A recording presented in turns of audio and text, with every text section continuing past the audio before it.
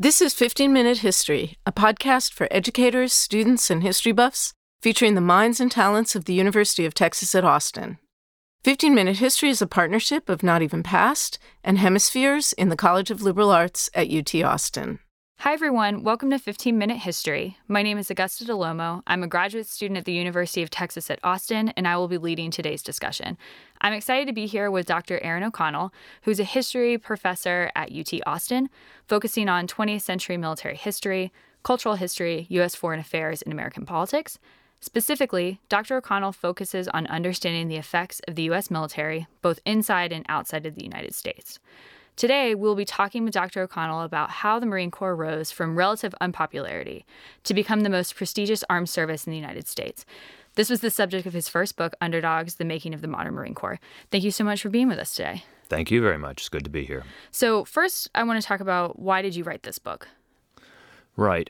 Yeah, I started thinking about this book when I was still on active duty in the Marine Corps, and I became aware of a certain set of narratives about the Corps that are prevalent, indeed ubiquitous, inside the institution, about the Marine Corps' greatness, about its uniqueness, and also about the many forces arrayed against it. And so I came up with a term for that, which I called the narratives of Marine exceptionalism, which obviously is meant to echo the idea of American exceptionalism. And that got really that got me started in thinking about what is Marine Corps culture? How has culture functioned inside the service? Why is this culture so different from so many other sort of American organizations or subgroups? And I just have always been fascinated by that, and so I stuck with it and wrote a book about it. Yeah, that's great. And so, based on your experiences while you were in the Marine Corps outside, what are some of these common misconceptions or even interpretations of the Marine Corps that you're fighting against? Right. Yeah, there is a lot of Marine Corps history, and most of it is actually very good. The Marines take history very seriously. But I did find, as I started reading all that secondary literature in preparation for a dissertation, that there were a few things that seemed unquestioned or problematic by my lights. And the first one is this idea that the Marines had always been great, that the Marines are fantastic, everybody knows they're fantastic, and that seemed under-theorized or under-examined historically. So I started researching it and figuring out, when were the Marines popular? When weren't they popular? Why? What did they do? What did people think of them? The second one is this idea that the Marines are certainly much more popular after World War II, but every explanation of that has grounded the success in their actions on the battlefield. In effect, these Marines were so impressive in World War II that became a widely accepted common sense about them, and that explains why they're so beloved to this day. And I found that wasn't true either. Right. And so now that you've done all this research, how would you describe sort of the basic culture of the Marine Corps? Well, I'd say that there's a dominant narrative inside the Marine Corps, and that dominant narrative is effectively paranoia. And that's why I called the book Underdogs, right? The title is actually a joke. Marines have a nickname for themselves that stems from World War I, that Marines were devil dogs. And this came from a myth. It's not a true story. It's a myth that Germans, withering under Marine fire at the Battle of Bella Wood, told their superiors, "We're facing hounds from hell, devil dogs."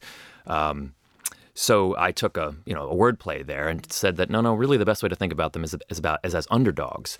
And this underdog sort of paranoia has a long history in the Marine Corps. In some ways, it goes back to the very beginning. The Marines are originally created in 1775 as the police aboard ships to actually guard the officers from the crew. And in that status, they were in an ambiguous status. They were on ships, but they did no sailing. They carried weapons that were typical of the Army, but they were part of the Department of the Navy. When they were on the ships, they followed the Navy Department regulations. When they were fighting on land, they followed the War Department regulations. So this weird space of being soldiers of the sea led to a number of bureaucratic fights throughout American history, where either the Army tried to absorb the Marine Corps and say they belong with us, or the Navy tried to do away with the Marine Corps after they have more modern ships that require engineers instead of just age of sail sailors. And so there certainly is a pattern of people trying to abolish the Marine Corps or diminish their role in national defense. that crops up again after World War II and becomes very, very serious when we create the Department of Defense. So that's where I came up with the idea of thinking about them as underdogs and of paranoia. But the basic argument of the book is that this culture of paranoia, this culture of thinking themselves both exceptional and under threat, has been essential to most of the Marine Corps' endeavors in a variety of different fora. On the battlefield, certainly, but also in their public relations. And moreover, in their politics, in their congressional lobbying, and moreover, even in the ways that they prepared for the Cold War and in the area of what we might call Cold War military strategy. So I traced how this culture had effects on key actors in the Marine Corps, and found that it's an underappreciated factor of the Marine Corps' success. It doesn't explain all of their success, but it is certainly relevant, and indeed, I would say germane to how the Marine Corps became as popular, prestigious, and politically powerful as it is today.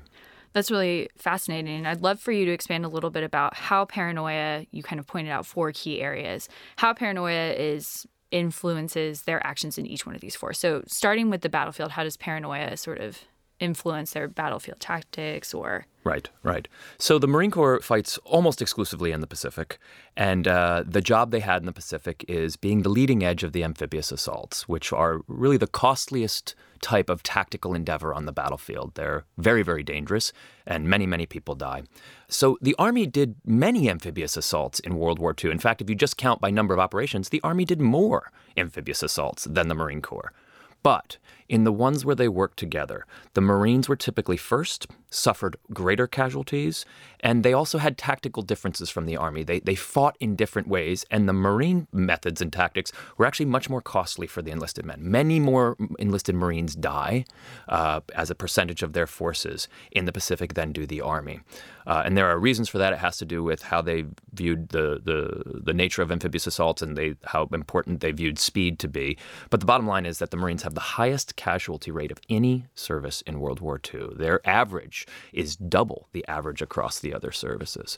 So what that did on the battlefield, you'd think that would create a sense of concern among Marines and saying, my God, why are our officers getting us killed? Why are we suffering such high casualties? Why can't we do things like the Army that moves slower but also more carefully?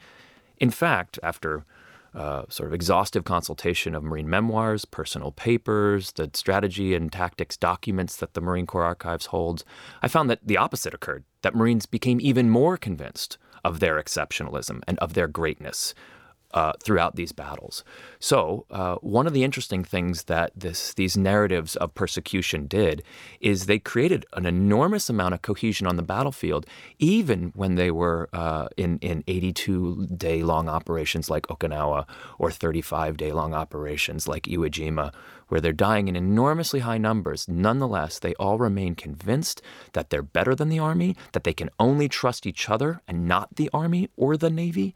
And that sort of concretizes in blood a philosophy that will persevere after the war when they feel that the Army and the Navy are once again after them or willing to sell them down the river. Mm.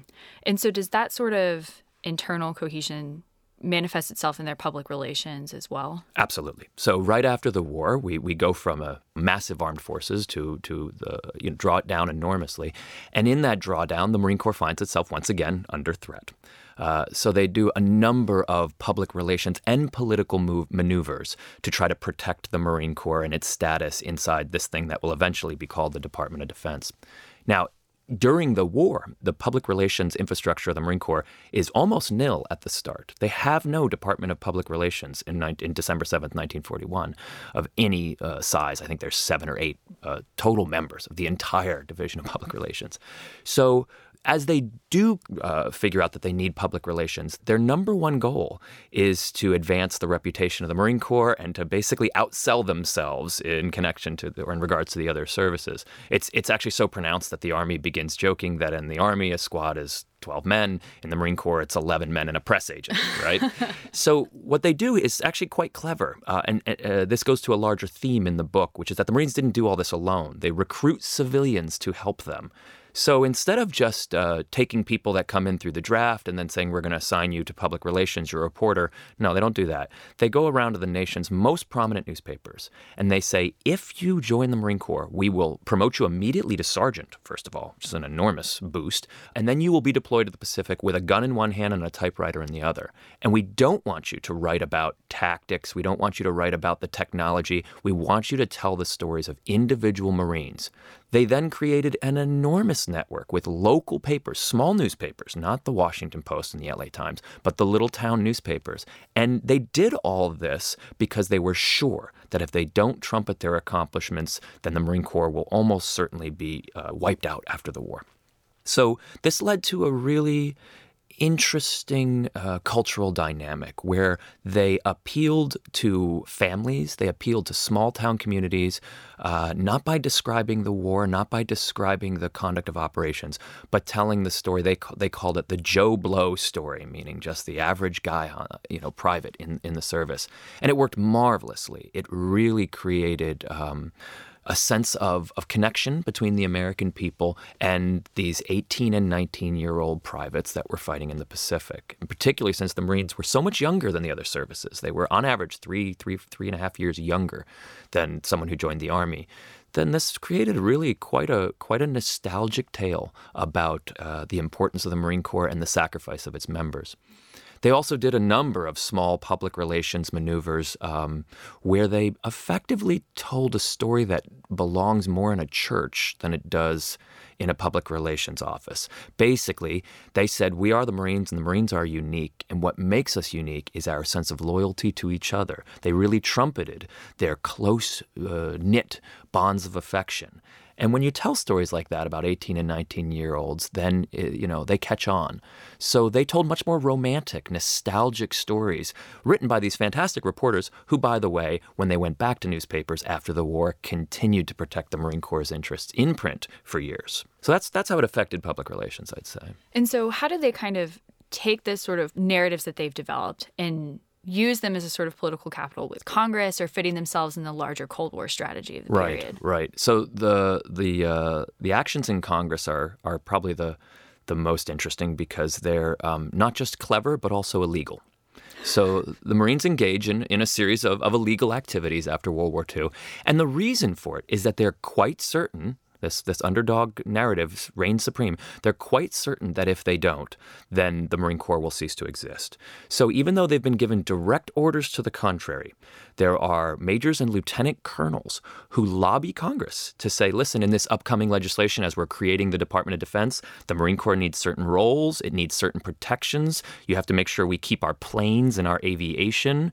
And in so doing, they actually violate a number of laws. So first of all, President Truman directs the commandant of the Marine Corps, get those lieutenant colonels off the Hill, stop this immediately. The commandant says, aye, aye, sir. He tells this group of officers, stop this immediately, and they don't. They refuse. They go behind the commandant's back and they continue to lobby the congressman. They also steal and photocopy top secret documents written by then General Eisenhower that are saying basically, here's what we think should happen to the Marine Corps after the war. And they distribute these things to reporters. They distribute it to congressmen who are not authorized to read them. And this leads to a real collapse in the early days of the legislation when congressmen who've read these secret memos that they're not supposed to even have access to confront the Army in open hearings and say, do you have any plans to diminish the Marine Corps, to take away their aviation, to take away their combined arms? And they say no, and then it becomes quite clear the congressman has read the documents. So they fight like guerrillas. They fight like insurgents. They don't pay attention to normal rules. They disregard the rules. They fight clandestinely. They also put materials in that they take home classified materials. They store them in their trunk of their cars. They store them in their basements. They do what we would effectively refer to today as lobbying to protect their interests, and which is effectively a form of militarism, right? They are military officers actively engaging in politics, and they're marvelously successful at it. So when all the legislation is passed and we do create the Department of Defense, the Marines receive a special carve-out to protect the size of their force and also their specific functions. And there's a number of other machinations that are in the book of how they managed to do this. Yeah. And can you talk a little bit about what it is that they're afraid of going back to? So before this rise that happens, what is this lower status? What were they before this? What is this fear of? What are they fearful of becoming? So there's two questions there. What do they fear is going to happen, in the post-war period? And then also, how did they get popular and what were they like before? So what they fear, the Army actually has a pretty good case. The Army says, look, it's 1946. The Marine Corps before 1941 didn't even have a single division. A division's a force of something on the order of 10,000 men. They certainly didn't have air wings. We don't think they should have those anymore. So they're not a second land army. There's no reason for them to be a land army. So now that they're 485,000 strong in 1945, we gotta stop that. And they should go back to being what they were in the 20s and the 30s, which is to say landing parties and ship's guards or defense battalions. But they wanted to reduce them back to battalion size. Now, on economical grounds alone, there's a pretty good argument for that. In the Pacific, the Marines and the Army did effectively the same mission, even though the Marines claimed to have done it much better. So they're worried about losing their airplanes, they're worried about losing their divisions, and they're worried about losing their status as the experts in amphibious assault. So they stave that off with legislation, and then it really gets protected and concretized after Korea when they end up doing another amphibious landing. Now, your first question was, how did they get so popular, and what was their reputation like before World War II? And really, that's where the writing of the book started, is when I found a survey done by the J. Walter Thompson Advertising Company in November 1941, so just 1 month before Pearl Harbor, that did a large review of college-age children who would become officers, or college students that would become officers, but also boys of enlistment age and their parents all over the country, and asked them a long slew of questions of which is the best service, which service would you join, which one do you like, why do you like that one, why don't you like others? And the fascinating thing is that the Marines came in dead last in all of these categories. No one wanted to be a Marine. Most of them thought that life in the Marine Corps was, and this is a quote, rough, rowdy, and tough, and not a good kind of life. And parents rated them dead last for being, for having desirable associates. Quite frankly, people thought of them as a little too rough, a little too thuggish. And that's a fair characterization. I mean, right before World War II, something like 1 in 5 Marines had a minor police record. So the reputation they had before World War II was kind of, it's certainly not. It wasn't very positive. It was that these are tough guys. They're good to have around in a fight, but they're not exactly the young, upstanding gentlemen that we expect in the Navy or in the Army Air Forces, which was the most prestigious in that 1941 survey. So that's really their reputation from the 18th century until World War II. They get a bump in World War I, but it really isn't until the operations on Guadalcanal and Wake Island in the opening months of World War II that people start feeling that the Marines are something special. And again, that's done through the active cultivation of Marine Corps public relations.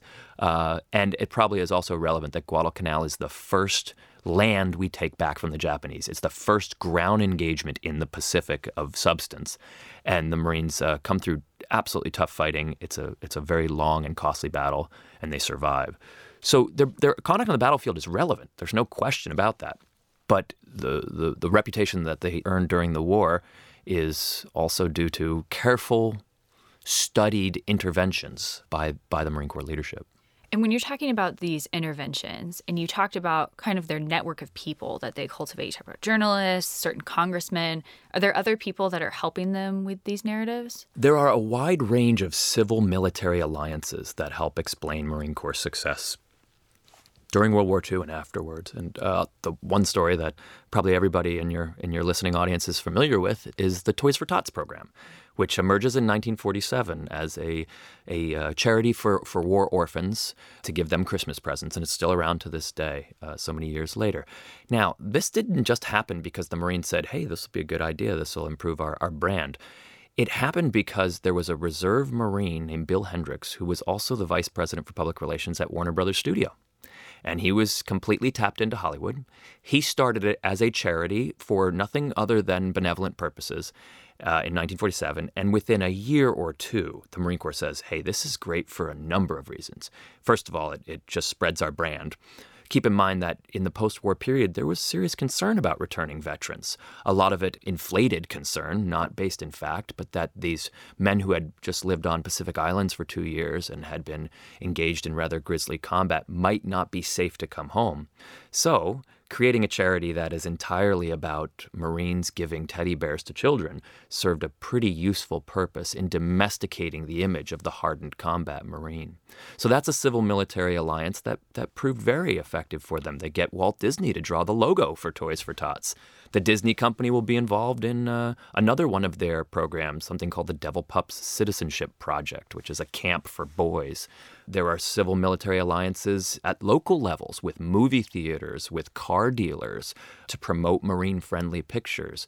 And all of these things expand the power of the Marine Corps because it's the tiniest service. It's quite small, right? Just 4 or 5% of the active duty force in the 1950s. So they don't do it all on their own. And that's one of the interesting things I discovered in writing the book. Anything people know about the Marine Corps today probably comes from just 1 or 2 or 3 cultural products. The famous Iwo Jima photograph, which then is later turned into a war bond drive and a postage stamp. Maybe the film Sands of Iwo Jima. And indeed, there are other things like Toys for Tots. So these are not all created by Marines. The Iwo Jima photo is photographed by a civilian. The war bond drive is the concept brainchild of the Department of the Treasury. The film Sands of Iwo Jima is made by civilians with help from the Marine Corps. So in all of these areas, they're really quite smart to bring in outsiders who become trusted agents for them and spokesmen for the Corps, who end up being even more credible than the Marines themselves. Right. I really like this, pulling of this exchange between not just this culture that the Marines have cultivated, but their relationship with outside actors that help them reinforce this image. But I'd like you to talk a little bit about culture as an agent, right? That you talk a lot about how culture is impacting how we see the world, but what can it actually do? Right. And this is always a challenge for cultural historians, right? There's this marvelous joke that studying culture is like nailing jelly to the wall, right? You just can't do it. As soon as you think you've got something that you can show cause and effect, there's just a million other ways to explain how things happen other than trying to place the locus of change in ideas, right? I think the best thing you can say is that culture does have a disciplinary function. It lets us know this is the range of acceptable conversations, unacceptable conversations, right? It draws lines around what you can talk about. I think the best way to think about culture is that it's effectively the stories we tell ourselves and others about ourselves. And if everybody shares the same stories, well, then there's real strength in numbers. So that's something the Marine Corps did. They perhaps because of the trauma of the Pacific and then the trauma of Korea, there wasn't too much pushback on this is who Marines are, this is why we're special, this is why we're under attack. Everyone needs to get on board. And having those strong bonds of affection in this tiny service surrounded by much larger military organizations really worked. So there's this kind of joke, like, how do you change people's mind? You just keep saying the same thing over and over again until they say it too. The Marines were much more successful at that than the larger services that had their own subcultures. In the Air Force, the bomber pilots may not agree with the fighter pilots. In the Navy, the aircraft carrier platformed individuals wouldn't think the same way as those who fought from submarines, right? But in the Marine Corps, it was much more cohesive. People had much more common background, and just the small size of the organization meant that everybody was 1 or 2 degrees of separation apart. And that just made them much more effective as a political lobby, as a public relations machine, and indeed even as actors in the debates over Cold War strategy and atomic warfare. Right. And so how do you as a historian, as someone who was in the Marines, wrestle with this idea of loyalty? To what degree do you not want to overstate this internal cohesion? Are there elements of dissent in what you saw? Or is it really, like you said, there is a general consensus that this is where we need to be going because of this sort of feeling of being attacked, this paranoia element? I think there's more consensus inside the Marine Corps than in the other services. Some of that has to do with size. Some of it has to do with the nature of Marine Corps indoctrination. So in the Army and in the Navy and in the Air Force, learning to be a member of the armed services is more of a technocratic endeavor. You've got to teach people to do complicated things. And so that is where the focus of training is. That's not the case in the Marine Corps. The Marine Corps has a 10-week-long or 8-week-long, depending on which years you're talking about, indoctrination for all Marines when they go through boot camp, of which the entire purpose is to strip away a civilian self and to give you a martial identity. That's very effective. There's a cultural exchange that occurs, a symbolic exchange. We're going to put you through incredibly difficult things. The more you suffer and can take it, the higher your prestige. And if you come through at the end, then you'll be something truly special, a U.S. Marine. Almost everybody buys into that logic to some degree. You emerge with quite a lot of cultural capital if you do. That isn't the purpose of the larger services. They're not creating a quasi-religious organization. And so that leads probably, I think, to more dissent and also just less cohesion than in the Marine Corps. But I would be loath to say, and I couldn't say, that it's shared equally and entirely across the service. Of course not. Individuals are individuals. Right. But does the indoctrination element get into what you've talked about as the dark side of the Marine Corps culture? It does. I don't know if it's the indoctrination that does that, but let's just say that this process of exchanging suffering for prestige works very well on the battlefield and inside the Marine Corps and not so well outside of it. So the Marine Corps is overwhelmingly male, even today when we have, much higher degrees of female participation. And in that all-male community, there are a few cultural maneuvers that are rewarded, reinforced, and effective. And one of them is to not retreat from a fight, right? The Marines like to say that they are first to fight, and they're proud of that. That certainly is efficacious on the battlefield. What I found in a lot of the research I did into the post-war years, when Marines came home from World War II and came home from Korea, you find some pretty dark stories of alcoholism and violence. Now, this exists across the services. There are always these kinds of problems when soldiers come home from war. But in the Marine Corps, we know from the sociological studies done later, starting in the 1980s, that the Marines routinely and consistently have much higher drinking rates. We know that they have much higher death rates from accidents than the other services. And on top of that, the ways that Marines talk about their home lives and their civilian lives is peppered with, or indeed inundated with, the language of the battlefield that you don't see in the same ways in the cultural productions of the other services. So the chapter on First to Fight is about the dark side of Marine Corps culture. And it argues that Marines found that their coping mechanisms for conflict inside the Marine Corps did not work well outside of it. And I think that you could properly call that a dark side of the Marine Corps culture. Another part of Marine Corps culture that's arguably dark is that these high expectations, this narrative of we are a family, we are a brotherhood, is not just confined to living Marines. It's actually quasi-religious. It's transcendent in a number of ways. There is, throughout the culture production of the Marine Corps, this idea that the ancestors are watching you, that former Marines from previous wars are watching what you do. So what does that mean?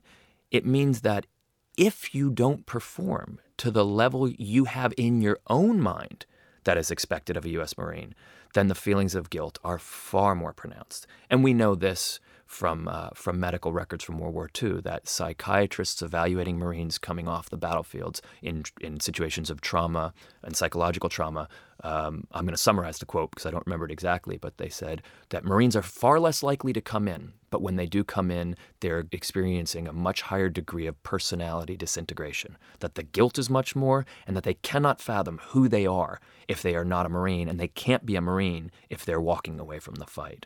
So I think that's a dark side too. The ghosts that could sort of urge Marines to great heights on the battlefield could also haunt afterwards. Yeah. And so what do you think is the so what of this tale? And how do you want people to think about this work? Sure, yeah.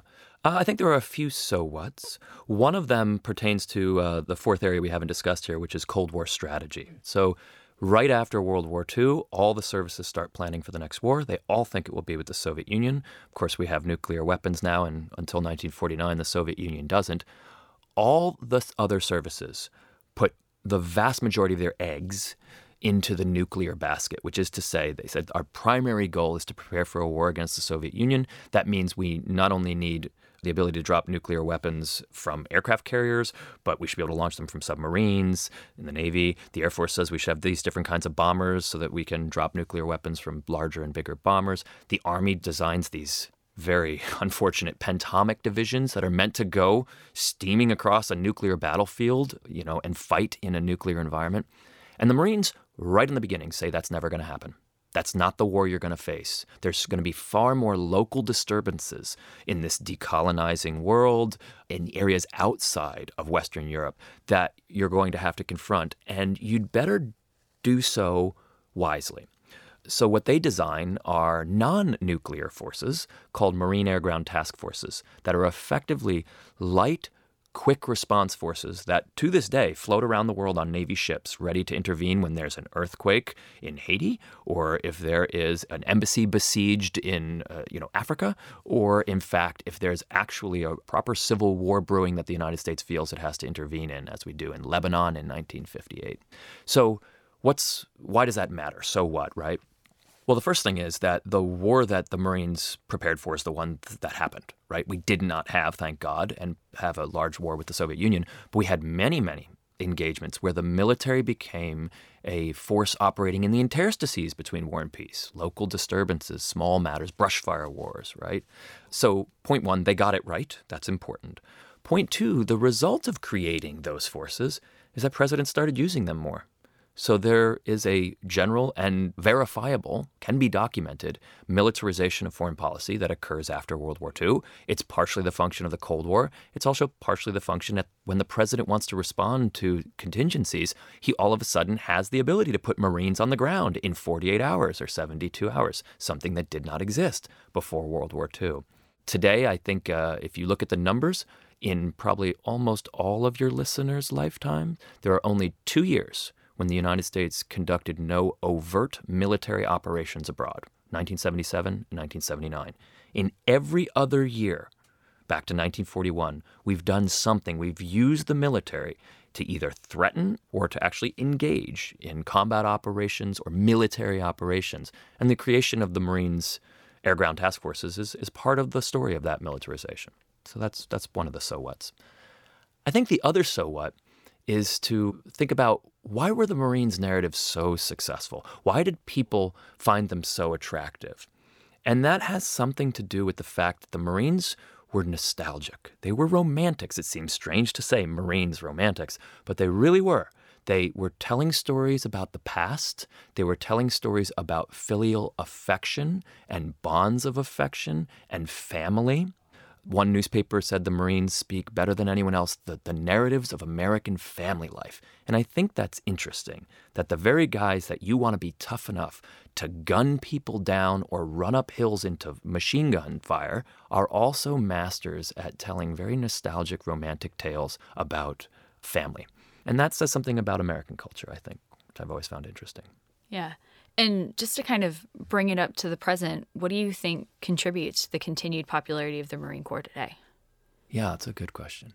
Well, first, let's just acknowledge how powerful the Marine Corps is today. Okay, so in 1941, you don't even have the highest ranking officer is a 2-star major general. They don't even yet have 4-star Marine generals. They're a tiny subset. The Marine Corps is part of the Department of the Navy. They don't even control their own equipment purchases. They don't weigh in on the Joint Chiefs of Staff in any way. They're only 3 to 4% of the active duty force. Today, they're over 15% of the active duty force. We've got a Marine as the chairman of the Joint Chiefs of Staff. We have a Marine as the Secretary of Defense. We have a Marine as the Chief of Staff to the President in the White House.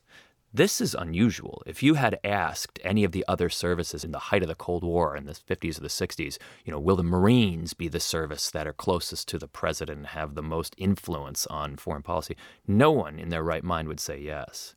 So the Marines also have a, I think, unimpeachable brand even to this day. They are in more movies, commercials, and video games than you can possibly mention.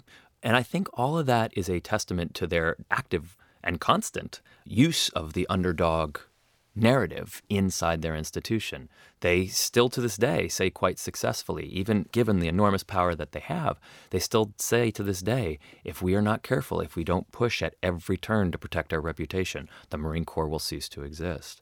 So even though the actual threat to the Corps has diminished radically, I don't think anybody can imagine an America that abolishes its Marine Corps today, they're still successfully promulgating a narrative that we are under threat. And I think in some ways that the United States makes very similar arguments as well concerning terrorism and the threats that exist beyond its shores. So this is as much a story about paranoia and the manipulation of narratives as it is about just the changes in the political landscape of the Department of Defense or the national security establishment. Well, thank you so much for being here, Dr. O'Connell. This was another great episode of 15-Minute History, and thank you all for listening. Thank you. For a transcript of this episode, images, and links to more information, visit our website at 15minutehistory.org. That's the numerals 15minutehistory.org. You can access our full catalog of episodes free of charge at our website and through the iTunes U app for iOS or the TunesViewer app for Android. You can also access the 10 most recent episodes through the Apple Podcasts app, Google Play Podcasts, Stitcher, and Overcast. 15-Minute History is produced in partnership between Not Even Past and the Hemispheres Outreach Consortium. Our executive editor is Joan Newberger, and our technical editor is Christopher Rose. Our audio engineers are the awesome folks in the Liberal Arts Instructional Technology Services, Jacob Weiss, Morgan Honecker, Will Kurtzner, Samantha Skinner, and Michael Heidenreich. Special thanks also to Michael De Leon, iTunes U site administrator with Project 2021 and Educational Innovation. The University of Texas at Austin is a free speech campus. Opinions and viewpoints expressed in episodes of 15-Minute History do not represent the official position of the University of Texas or of any of its colleges or departments. Thanks for listening. We'll see you next time.